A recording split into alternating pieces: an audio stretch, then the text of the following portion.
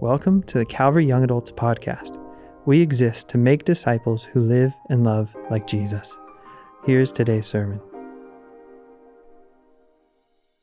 Moving on in our series of Blessed Are, we have a guest preacher tonight, which we're really excited about. It's funny because I'm introducing him, but he's been here at this church much longer than me. But we were talking during mingle time, and I was like, "Can I introduce you?" And he's like, "Well, you don't have to." And I was like, "But it just feels very natural, like I want to, because I want to honor him." In the 2 months that I've known Aaron, I would just say that he's crazy creative. That's something that I just like admire about him so much. He's like crazy creative human being. He knows God's word like deeply, deeply. And he's somebody who like God's word, like he knows it deeply and he lives it deeply. And I just have a lot of respect for him. So I want us all to go wild for Aaron Kajumba as he comes up.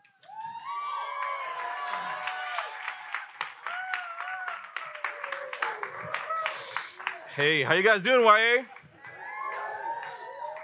How's everyone feeling after all that chocolate? That's the real question. It's like, dang, some of you guys came in here holding hands. You weren't holding hands before. Praise God. Some of you guys are only holding hands in prayer circles, and praise God for that. That's amazing. God is good. The last time I spoke, I believe I spoke on being fruitful and multiplying. Talked about the physical aspect and the spiritual aspect, shared about how my wife and I were trying to have a baby and all that. And actually, guys, we are at this point 8 months pregnant. So pretty crazy. God is good. So a few things have changed since we last saw each other in this context. The second thing is that Pastor Drew Walton stepped into the role of high school pastor. I was a high school pastor for 3 years. And so I am now our church's first online community pastor. So it's pretty cool to be that and whatnot. So tonight, though, we're going to be opening up our Bibles to Matthew chapter 5. Have your Bibles, you can pull them out. If you're reading the NIV, praise God. If you're reading something like the Message, we shall pray for you. So God is good. We're going to be talking about, ultimately today, in Matthew chapter 5, verse 5 of Matthew, that blessed are the meek, for they will inherit the earth. Blessed are the meek, so they will inherit the earth. I'm going to warn you now as you go forward that I'm ultimately tonight going to do one thing. I'm going to push you and teach you and convince you and argue for the point that all of Christ is calling us and pushing us towards self-denial, that it's not about you, right? This message today is to cause you to fall on your knees, to come to a place where you're saying, Jesus, you are better, you're greater, and you are worth it. That's where we're going today. So what I'll ask you guys to do is allow me to pray. Is that okay? Then I'll jump into the text. Lord, thank you for this evening. Thank you for the power of your word. And thank you for the fact that as we speak and trust your word, that you're going to move amongst us and cause people to see you and to trust you and to know you. And just let me pray. Everybody said, amen. The Beatitudes, the good life. I almost played that song and I realized there's some weird words in there, so I did not. But it is the good life, the Beatitudes, the good life, the blessed life, the satiated life. What does it mean for us to live like that? That's what we're exploring as we walk through the Sermon on the Mount. And I want to begin this because as we were sitting together, myself, Pastor Michael, and Pastor Sarah, Sarah said something so profound. So I'll begin by quoting her. She said, the Beatitudes are both an affirmation and an invitation into the kingdom of God. Pastor Sarah Smith, a.k.a. Smithski. Like, this is what I actually believe as well. That as we read these texts, and if you guys are familiar with the Bible, there's a book called James. The book of James and the Sermon on the Mount work hand in hand. It's literally a commentary on the Sermon on the Mount. So if you guys have Bibles and you're flipping back and forth or put notes up, trust me, you will see similarities between the two of these things. Why? Because they're literally one and the same. And tonight, we're going to use 3 caricatures. We're going to use the caricatures of Moses, Jesus, and David to talk about meekness. Now, I promised myself I would not say meekness is not weakness, and I'm not going to walk into that. But the question we want to ask tonight is, truly, what is meekness? Now, we've seen the past 2 weeks, we've talked about 2 things. One, blessed are the poor in spirit. And the second was, blessed are those who mourn. And the truth of this is that these verses, these truths fall one into the other. What it means to be poor in spirit doesn't mean that you are broke, okay? I know we're all college students, young adults. Life is hard, but God is good.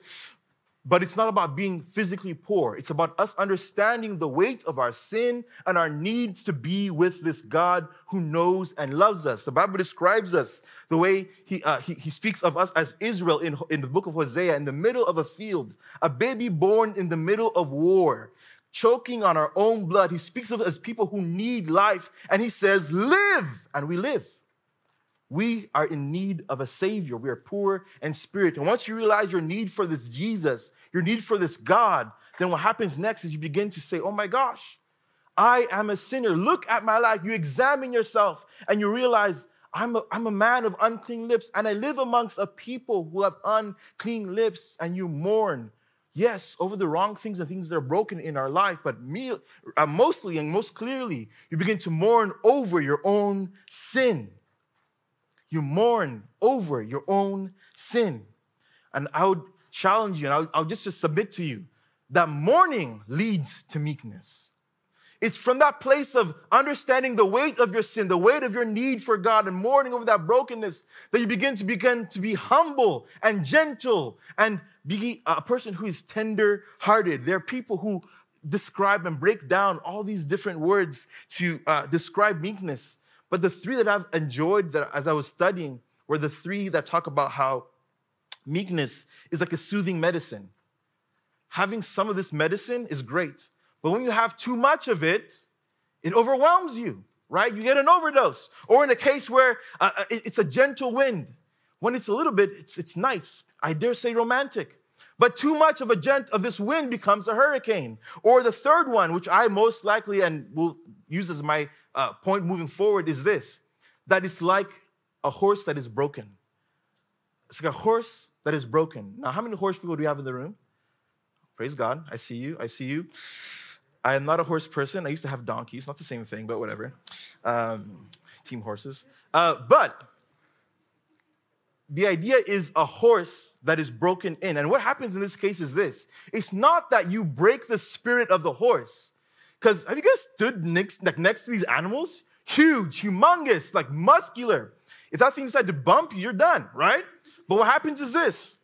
The horse actually submits and gets used to the hand of the master. And so what I want to describe meekness is as this: power under control. That when your life is used to the hand of the master, then you're able to be meek. You're able to walk with the strength that God provides. You're able to serve people with the strength that he himself provides. Meekness is power under control. Proverbs has this verse in 25:28 that says that it's like a city without walls. People who are a person who has no self-control is a person is a city without walls. If you have no boundaries, no self-control, then your city is broken. These boundaries provide safety. And as we look at Matthew chapter 5, the context is this. It's a man called Jesus over the Sea of Galilee. And he begins to speak and preach these truths over the mountains. And people are hearing him. Has no microphone, nothing at all. And people are listening. They're paying close attention to him as he speaks truth after truth after truth. And the funny thing, he's on top of a mountain. He's flipping the world upside down. He's saying that these people should be a people who are humble and meek and poor in spirit. And in context, there are people who have the Romans soldiers' boots on their necks. They're in captivity, held by these Roman government. And they're expecting this man who feeds 5,000 people plus to take and make an army and bring home the city of Israel, to the kingdom of Israel back to its original purpose. But what he does is flip it on its head and says, no, that my kingdom is not like that. And so he preaches this and it goes over across the Sea of Galilee. And when he gets over there, these people, these disciples, follow him along the way. Now, when we say he crossed over the Sea of Galilee, he actually walked on it. It's a cool story. Go read it for yourself. But he gets on the other side. Little thing like walking on water, Jesus. He gets on the other side. And we're presented with this question.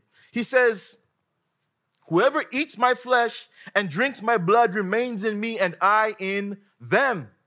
Now, when we hear that, we're like, ugh, that's weird. That's crazy. I would never do that. But that's in our context. See, their response shows that they understood exactly what he was saying. What he was saying was this: I want you to live and love like me.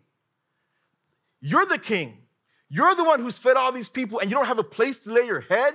You're living like a vagabond. You're not using your power to overtake the whole Roman government. Instead, you're serving poor people. You're doing what? What are you going to do on March 1st? Go to Joy Unleashed? Like, that's the kind of thing he's doing. He's serving the people who are, in general, undesirable. Those are the people he elevates and sees as high in his kingdom. So when they hear this is their response. The response is, on hearing it, many of his disciples, and the key word is disciples, people who say they are disciplined learners, who say they are Christians, who are trusting in this God as Yahweh, or at least their leader to some degree. What do they say? They say, this is a hard teaching. Who can accept it? My friends, when Jesus calls us, he calls us to die to ourselves.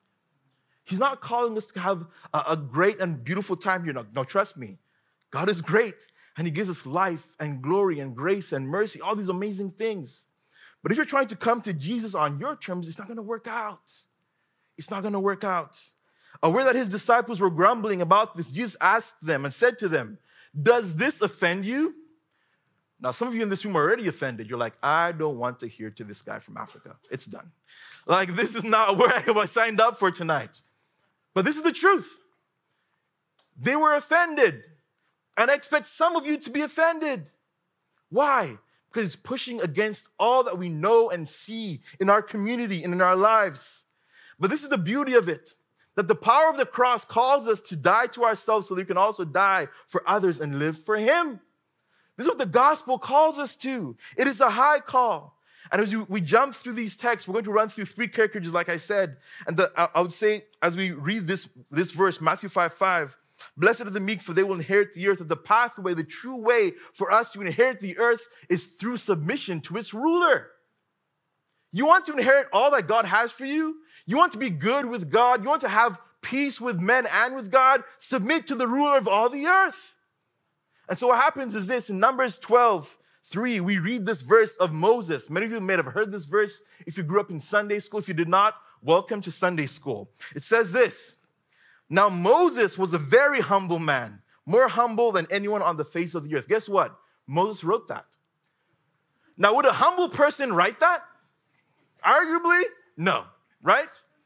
And people make jokes and laugh about it, but guess what? We forget the context of that verse. In the first verse, the verse before that verse, what happens is this, and Miriam and Aaron began, that Aaron guy, dirty guy, horrible. Miriam and Aaron began to talk against Moses because of his Cushite wife, for he had married a Cushite. What does that mean? They were capping on his wife, okay? That's what happened. They were capping on his wife. They were making fun of his wife. And the next verse is, Moses was the most humble man on the face of the earth. Why is that? Now, to be honest, I'm glad I'm still in process, but if you step to my wife, I'm going to do all the years, okay? That's what's happening. I'm about to do all those years. Praise God. Amen. I'll do them well. I'll follow the law. That's what, I'm not running. I'm not hiding, all right? But unlike me, Moses trusted God. Moses decided not to say anything. And it says in the next verse, because I'll tell you this actually, if you guys have, I guess have Netflix, HBO, Hulu? How many of you guys have someone else's passwords? Hey. Cancel all your subscriptions and start reading the Bible, okay? I'm just saying right now. Because this drama is real. Guys, it's wild. This is what happens next. What happens next is at once, not 10 minutes, not 5 minutes, not 30, not 7 days. Some of you guys are waiting for justice. We've been praying for justice for so many things. But it says at once, immediately, the Lord said to Moses, Aaron and Miriam, come to the tent of meeting, all three of you. That sounds heavy. At once, the voice of God, all three of you come to my office. And they all went over to the tent of meeting where God's presence was. And then this man Moses stands with all his brother and his sister, and God begins to lay into these guys. He says, all these other people, these prophets, I speak to them in riddles and proverbs, and even in visions and dreams. But to my boy, this guy Moses, I speak to him face to face. Read it, Numbers 12. It says, with him I speak face to face, clearly and not in riddles. He sees the form of the Lord. He sees the form. Have you ever seen God? Like, these are things that trip me out. He sees the form of the Lord. And why then were you not afraid to speak against my servant Moses? And the anger of the Lord burns against him, and then he left them. Now, the rest of that verse tells us this, that Miriam ends up getting a curse from God and ends up having leprosy. And then Aaron pleads to God, please, please, please heal my sister. And what does God say? No. If someone got leprosy, what would happen? They would have to go outside the tent for 7 days and have the cleansing ritual. And then they come back in. God said, let her have the full walk of repentance. Moses did not have to defend himself one bit. That's meekness. That's what it means to have meekness. Meekness is a life that submits to God's will, forsaking its own. My will would be to scrap, okay? My will would be to defend my wife, to fight for my wife. And Moses, I'm sure that was his will, but he decides not to do that. He submits his will to the will of the Father. He submits his will to the one who has all control over all things. And that's amazing to see. Again, meekness is a life that submits to God's will, forsaking its own. The next caricature we have is of our friend David. David, the man who was a man after God's own heart. And in this context, this man David has been anointed king over all Israel, meaning the prophet came to his house looking for him and anointed him as a boy to be the king of Israel. That's crazy. Talk about like America's Next Got Talent, whatever show. Like, that's crazy. Like, to your house, and God chose you to be king. He goes up, slays Goliath, crazy thing, this mountain of a man who was the enemy of the people of Israel. He kills him, and he ends up having all these people sing his praises. And afterward, what happened was, basically, this King Saul got so jealous of David and had David running in the hills for his life. Now, the context is, it's very difficult for us to be meek, to be humble, to be gentle when we feel we are in the right. Some of you guys have been in the car or been at dinners with my wife. I do not like being wrong. I'll tell you right now. But when I feel like I'm right, 10 toes down, my chest is up, like that's what I'm going to say. I'm standing on business, all right? But this is what happens. In this context, David has an opportunity to see our friend Saul, the King Saul. And you guys have maybe read the Bible story, and we kind of brush over this fact. He was taking a dump, right? He's in the cave relieving himself. That's what it says. He's relieving himself. And immediately, and as he's in this position, this very compromising position, David goes out there, and his enemies, his friends, right? His friends say, go kill Saul. Now, have you guys ever had your enemy at a place where you can clap back? You guys love clapping back. Oof, man, it's so fun. You snap, you clap, you do the neck thing. It's great, right? It's a whole thing. It's a whole vibe. And you feel better about yourself. But what happens here is this. David goes out there and he cuts a bit of this man's robe and he steps back. And this is what meekness looks like. This is his response after not killing him, not stabbing him. He's the rightful king of Israel. What is David's response? Afterward, it says David was conscience-stricken for having cut off a corner of his robe. He's conscience-stricken. He's broken inside himself because he just cut off a piece of the robe. How many times have you gossiped about someone and felt really good? It feels the greatest thing. It's just so good. Juicy morsel of gossip. It's the best, right? We just lean into these things. We lean into clapping back and talking behind people's backs, right? Or getting people back. We do that all the time. But he just cut his robe and felt broken on the inside. And then he moves forward. He said to his men, the Lord forbid that I should do such a thing to my master, the Lord's anointed. He rebukes his friends in verse 7. He says, I won't do that to the Lord's anointed. Then verse 7, he rebukes his friends. This man who's done him nothing but wrong. That's what it looks like to be meek. To be a person who then trusts him. Now, it goes further. This is crazy. In the next verse 11, verse 8, it says that David went out of the cave and called out to Saul. So the picture is he went in, stepped out, rebuked his friends. That's my guy. I'm not doing anything wrong. Then he goes, Saul. And what does he call him? Read with me. He says, Saul, Oh my gosh. My Lord, the King. He calls him by the title that's not his. He calls him Lord. He calls him King. And in the next verse, he calls him Father. How much respect can you give someone who's done you so wrong? He calls him Lord. He calls him King. He calls him Father. He goes, I've done nothing to you. In fact, in context of that verse, he says, are you chasing after a flea? Are you chasing after a dog? He makes himself seem small and to seem useless in the midst of the situation. This is what it looks like to be meek. He says in 1 Samuel 24, 14 through 15, against whom has the king of Israel come out? Who are you pursuing? A dead dog, a flea? May the Lord be our judge and decide between us. May he consider my cause and uphold it. May he vindicate me by delivering me from your hand. He stands on business. He goes, hey. I'm not doing anything. I don't want to do anything to you. I love you. You are my king. You are my Lord. You are my Father. But let God be the judge between the two of us of who's living righteously. What meekness does is it entrusts its life to the master. And that's what he does in that text. And I think that comes specifically because this man, David, has spent so much time in the Word of God, feeding on the truths of who God is, that in the midst of all these trials, he's not confused or concerned. In fact, what happens, I think ultimately the Word of God has seated itself so deeply inside his heart that he trusts it. What a novel idea. What a novel idea to know the Word of God, to trust the Word of God, or trust God at his word. And he does that.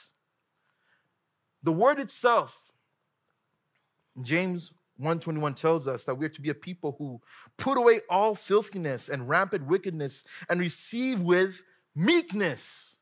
Receive with meekness the implanted word, which is able to do what? Read it with me. Save your souls. These are not games. This is about your soul. This is not about good works. It's about saving your actual soul. Reading this word, having this word, hiding it in your heart is about saving your soul. And the word itself comes with power only as we grow in submission and meekness to it. That's how it comes with power. You can talk all you want and quote all the verses, but if you don't stand on those verses, it's nothing. It's nothing. And that word is sharper than any two-edged sword, can divide between what? Soul and spirit. It just goes all the way deep and speaks truth. People have used the word to cause injustices. It's a great, powerful word. But unless you submit to the truth of who it is, Jesus, then you will not have the power that comes from it. 5:21 tells us this in Ephesians, that we to be a people who submit one to another in love. To submit one to another in love. Why? Because we're submitting to God's people. I say this because ultimately, I strongly believe that meekness can only grow in a context where you're amongst the people of God. That's it, right? Meekness grows through the discipline of committed relationships. That's what happens. That's how you begin to be meek. And I think ultimately that's the reason why some of us are single. You know why? Because you refuse to commit. You barely have like a solid subscription. 7 days. How many emails do you have? Let's be real. Like, let's talk about that, right? In the room real quick. Like, let's be honest. The reason why you jump out of relationships is because you're unlikely ready to commit. When the minute something goes wrong, eject. There's so many fish in the, thank you. All right. Right, that's how we live. We're uncommitted people. We only care about ourselves. And so what I've learned, and you guys are trying to be married, if that's your goal, what it means is that you're going to ultimately die every day. I don't even like this shirt. Just kidding. No, I love this shirt. It's great. But there's a lot of things that you give up of yourself because you are giving yourself to solid, consistent relations. That's why being in this room every single week, hearing the word of God is key. That's why being in a small group is key. Because people see you face to face, they know what's going on in your life, and they ask you the hard questions. How did that breakup go? Tears watering. It's okay. Be real in that moment. Hey, did you get that job? I did. Praise God. It's amazing. And then you learn to rejoice with other people when they get a job and you don't have a job. Right? It's what happens when you are amongst the people of God. Meekness grows in that space. The question is then, how can we be a people who grow in meekness? How do we grow in meekness? There's a few ways we're going to look at this for us to grow in meekness. One, this is the 10-part part of our sermon. You guys ready? 10 points. Praise God. More than the average American pastor because I'm from Africa. Here we go. Number one, moderate your expectations of others. Just moderate your expectation of others. Now, I'm going to put it how the Bible says it, then I'll reword it in our local slang, whatever. Here we go. It says this in the Bible, Psalms 103, 13 through 14. As a father has compassion on his children, so the Lord has compassion on those who fear him. For he knows how we are formed. He remembers that we are dust. He knows they're just dust people. They're just dusty, right? They mess up all the time. Right? I did call you Dusty. They are untrustworthy, blown by every wind, every fashion trend that comes out. Kanye's in, Kanye's out now. It's just so many things. It just changes all the time. He knows that we are dust. And so he gives us his son and he gives us grace. That's what happens. And so what I expect from you and what God expects from us and he expects us to give to other people is grace. Because grace is not just pardon from sin. It's power to live a godly life. Because you've been forgiven much, then you also love much. So moderate your expectation of other people. That doesn't mean it's a glass half full or half empty deal. No, just say, this is real. People are broken. That's okay. I'm going to love them anyway. That's it. That's how you live. 2, find joy in the evidences of God's grace. All right? This requires you to actually read your Bible, all right? I'll tell you right now. This is what's going to happen. How do you find joy in the evidence of God's grace? You actually look for it in the scripture. The Bible talks about the Bible being a space where it's a whole field, salvation, a whole field, that you sell everything to get that one piece in the back of that field. You sell everything to get that one thing. The Bible says that Job desired God's word more than necessary food. How do you find joy? By getting in a relationship with joy.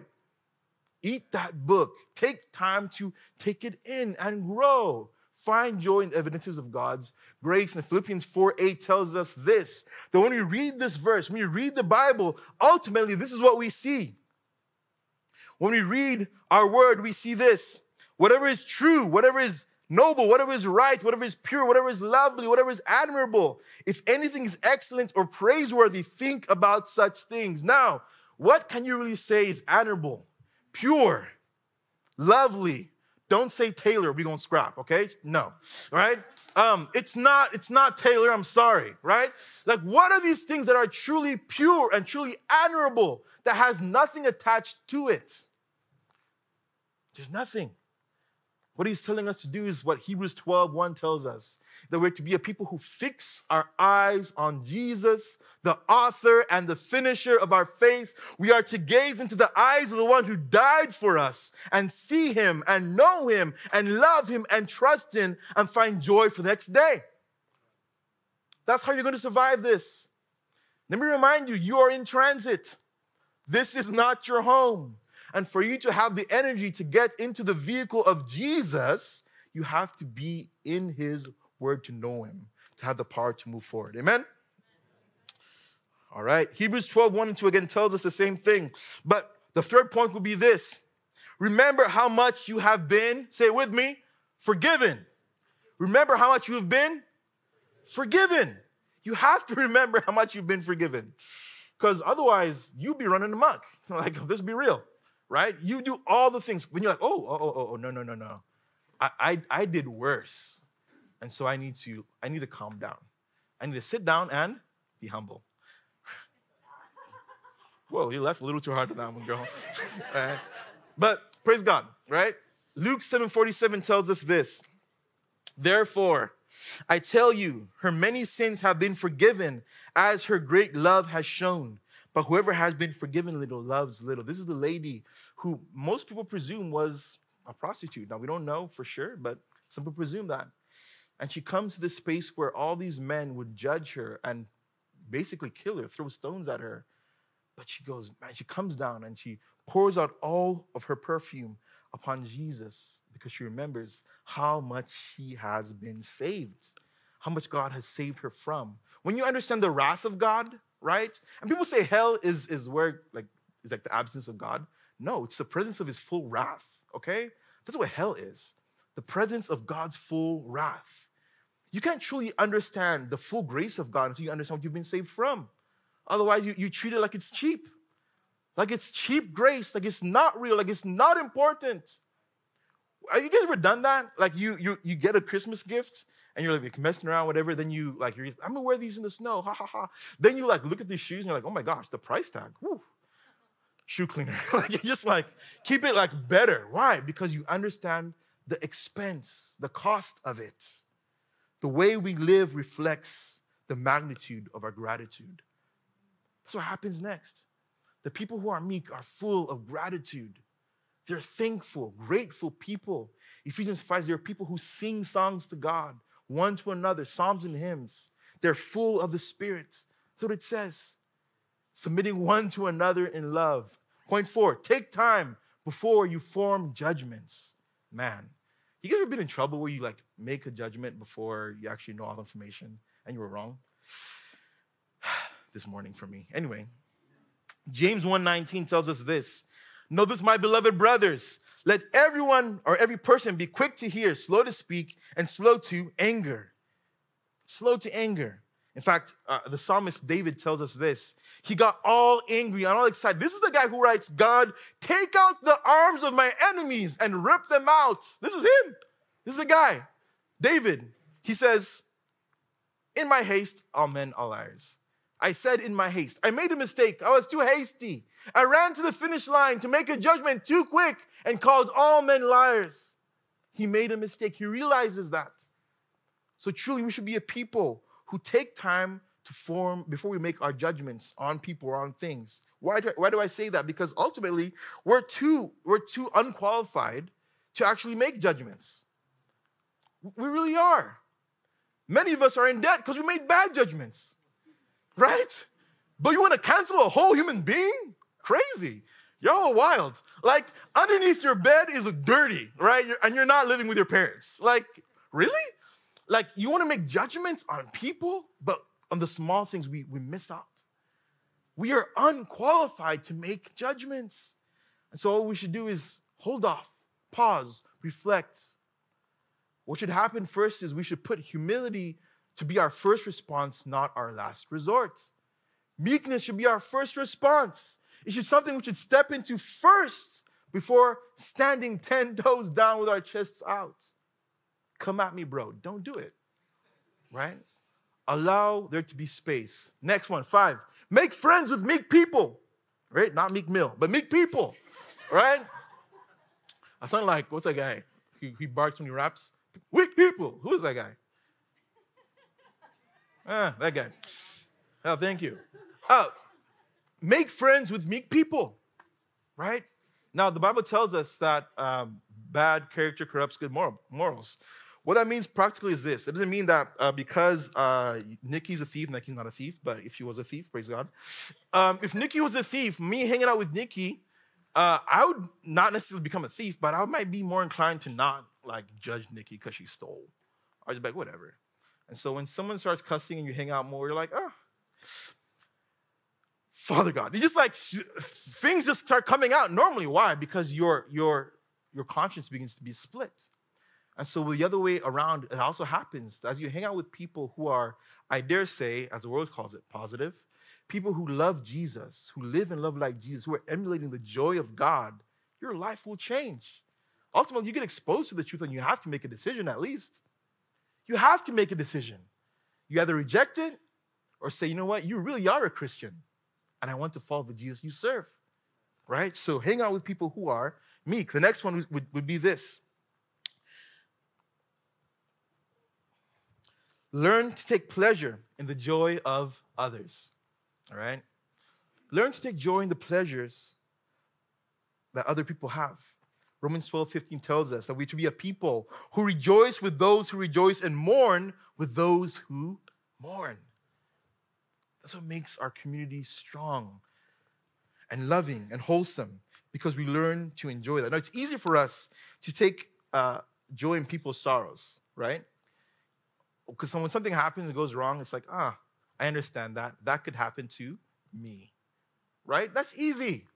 But to be like, bro, you got that job, you got that girl, you got that, and you're still single, and you're still trying, like your car is going, and your car is broken down, you have no spare on your tire, like you have no spare in your trunk at all. Like, to be able to enjoy and celebrate other people's life experiences is the actual work.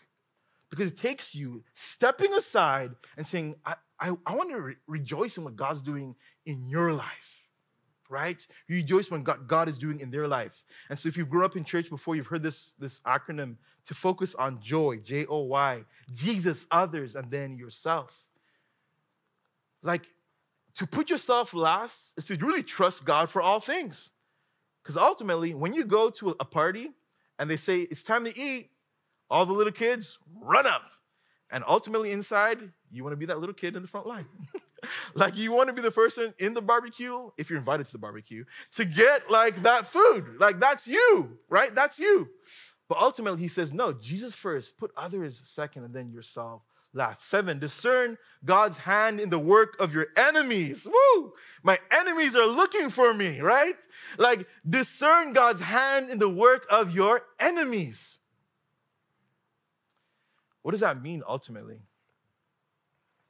Well, in the book of John, this is the only place it happens, because the book of John tells us that Jesus is God and writes us so. 20:21 tells us that this book is written to teach us that Jesus is God, and by believing in his name, you'll have eternal life. And only in the book of John, when they come to arrest Jesus, they ask, where is this guy, the King of the Jews? Where is Jesus? And he says, I am. And all the soldiers fall back on the ground.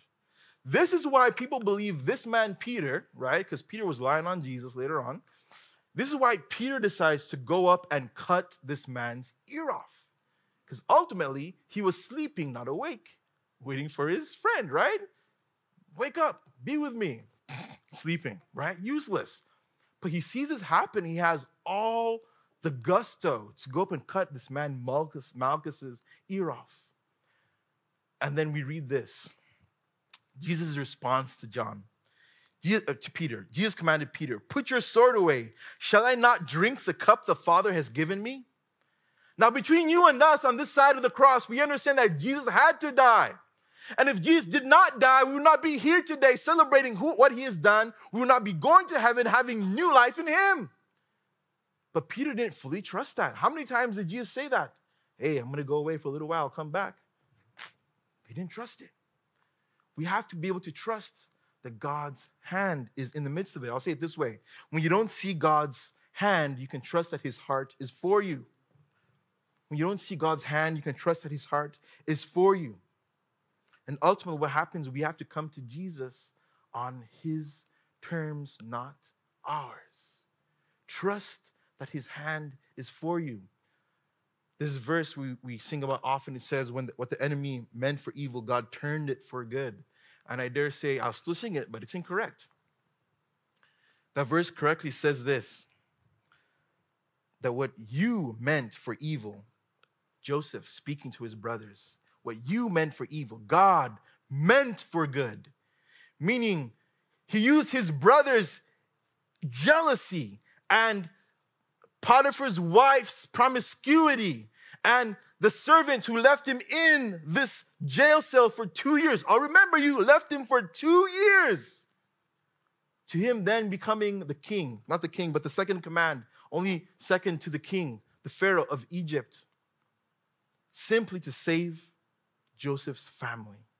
To keep a promise, not to Joseph, but to Abraham, way before, to make sure that Abraham's people are kept. So I would ask, as you go through hard moments, ask yourself, God, what are you doing in the midst of all these things? God, what are you truly moving and organizing that I do not see? 9, anticipate all that God has promised. Think about it. All that God has promised. How do you have hope for tomorrow? Read your, man, just kidding, right? No, for real though, but for real. How do you have hope for tomorrow? Matthew 5:5 tells us this. This is where I get hope. It says that if I am meek, I will, with me, I will inherit the earth. That's how I have hope for tomorrow. Because I know if today I'm being meek, guess what? I'm depositing something in heaven that God's going to take care of me down the line. And if he doesn't, praise be to his name, because he's good. And Hebrews 10:34 allows us to join these people who say this ultimately. There are people who say, you suffered along, I'll read it from this way. You suffered along with those in prison and joyfully accepted the confiscation of your property because you knew that you yourselves had better and lasting possessions. What gives me hope to have future grace? The grace that God has done in the past. I can look back to past graces and look forward to future graces and have confidence that God will take care of me. 10, ask God. Ask this God. How do you grow more meek? Ask this God. Yes, seek him in his word, seek him in prayer, but talk to him. He's close to the next breath. He is with you. He's Emmanuel, God with us. Ask him. Ask him to speak to you. And he has promised if you call out to him that he will indeed answer. These verses tell us this in the book of James 3:13. Who is wise and understanding amongst you? By his good conduct, let him show his works in the meekness of wisdom. And if you lack wisdom, ask to the one who gives generously. He's not stingy like me, all right? I throw hands, try Jesus, not me. Like, it's all kinds of things, right? But he himself is generous, a generous giver, a glorious God who loves us. Ultimately, what happens is this. The meek person has ultimately to die to themselves. This is what Jesus does. How does Jesus do it? He dies to himself. He gives of all of who he is. He tells us in 1 Peter that then they hurled insults at him. He did not retaliate. When he suffered, he made no threats. Instead, he entrusted himself to the one who judges justly. What would it look like the next time someone does something to you? Will you choose meekness? Will you choose to be like Jesus? Will you choose to die to yourself? And what happens sometimes, we end up being like these servants. How many of you guys, you love to serve in the body of Christ? Love to serve? Can I have 3 people who love to serve? Let's come on up real quick. If you say you love to serve the people of God, come on up real quick. Praise God. I have 3 people. 1, 2, and 3. Praise God. Look at that. Right? So what I want you to do right now, I want you to serve someone. And what I want you to serve them is this bread, because it's bulk season. It's always bulking season. Big old buns. Praise God. It sounded weird. So here you go, right? I want you to serve someone, right? Someone in this audience. Find someone who you really want to give like just love and attention, right? Not your Valentine, I'm sorry, but just give him some love, right? Go give him some love. Go find someone, right? Find someone and stop. All right. We got Zach. We got Emily. All right.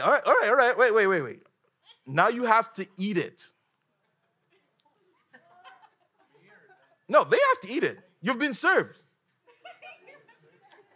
Now, the truth is this, right? If you guys didn't know, these plates, do they look clean to you? Can I see that? Can I see that plate? Is this, will you eat off this plate? No? Why not? Why wouldn't you just relish eating off this plate? Why not? Because it's dirty. It's dirty. But what happens is we are committed to giving our gifts away, but not committed to putting on humility and putting on meekness. And what happens is people cannot receive from you. Now, ultimately, if you ate from this plate, you might get diarrhea. Right? But there may be some of you who eat from this plate. You may eat from this plate and it will be all good. Guess what? Some of us are like this. We have more trust in our gifts and our abilities and our ability to be nice and to show face, but not being willing to be committed to being meek or putting on humility and trusting God. And you're willing to sacrifice. Now, truly, will God still bless people? He can bless people. We just joked about Kanye. Weren't people who listened to Jesus is King? Weren't they blessed? I still bump that in my car, all right? Pray for yay. But this is the thing. That as you learn ultimately to come to a space where you're honest with yourself. Where are my servants? Where are my servants at? If you learn to come to a space where you ultimately come to Jesus, for you to be a vessel of honor, for you to be someone who actually lives and loves like Jesus, you have to come to the washing of the Word of God. You have to learn to be in humility and community with people, right? It takes work. Oh man, Thursday, I'm tired. I want to stay on my phone in my free parents' Wi-Fi and surf the internet. I don't want to, right? Small group for what? They're going to know all my business. What? I'm struggling with pornography. I don't want to be real about that, but I want to be free. I deeply want to be free, but I don't want to be honest about it. I don't want to do the work. But if you do the work, what happens is you end up being free. And people can be blessed by the fullness of who you're meant to be. Why? Because ultimately, you can be saved. You can come to a space where you trust God, allow your life to be changed by the power of the gospel in some sense, right? But ultimately, the way you live is this. Meekness is your ministry. How do people know about Jesus? Because of how you live. Because of how you love. Because of your patience. Because of your action or the lack thereof. And as the worship team comes up, what I want to encourage you or ask you is this. Are you used to the hand of God in your life? Are you submitted to the power of God in your life? Have you allowed your heart to be gentled, to be tender-hearted, to be softened, to be cleaned, to be made whole by the hand of God? Or are you living by some other measure, by some other mark? My friends, God has called us to live and love like Him. And ultimately, that means that we are a people who choose to live a life of meekness. And when I pray today, is that as we leave this place, that you make a decision to deny yourself and ask God to ultimately take over, to ask God to fill the spaces where there's lack and the in-betweens, that let Him fill your all in all, because He wants to do that, and He's able to do just that. Let's pray. Lord, I just thank You for the power of Your truth, that You call us to be a people who are meek, who submit our will to Your will, to be a people who in the midst of our pain choose to ask You to be the righteous judge, to come in and to be our hero, Lord. And Lord, it's difficult, especially when we feel that we are the ones who have the right to do so. But Lord, You gave us an example. And in Your example, You died and gave us the power to do the same thing. But You didn't stay dead. You rose again with power. And You gave that to us, Lord God. And we have hope because of that, Lord. I ask You to give my brothers and sisters in this room strength to live lives that are full of Your meekness. And our God's people said, amen. Thank you for listening to this message. I hope it was a blessing to you and want to invite you to join us on Thursday nights for service at 7 p.m. To connect with us, follow us on Instagram at calvya_, or on our website, calvarywestlake.org.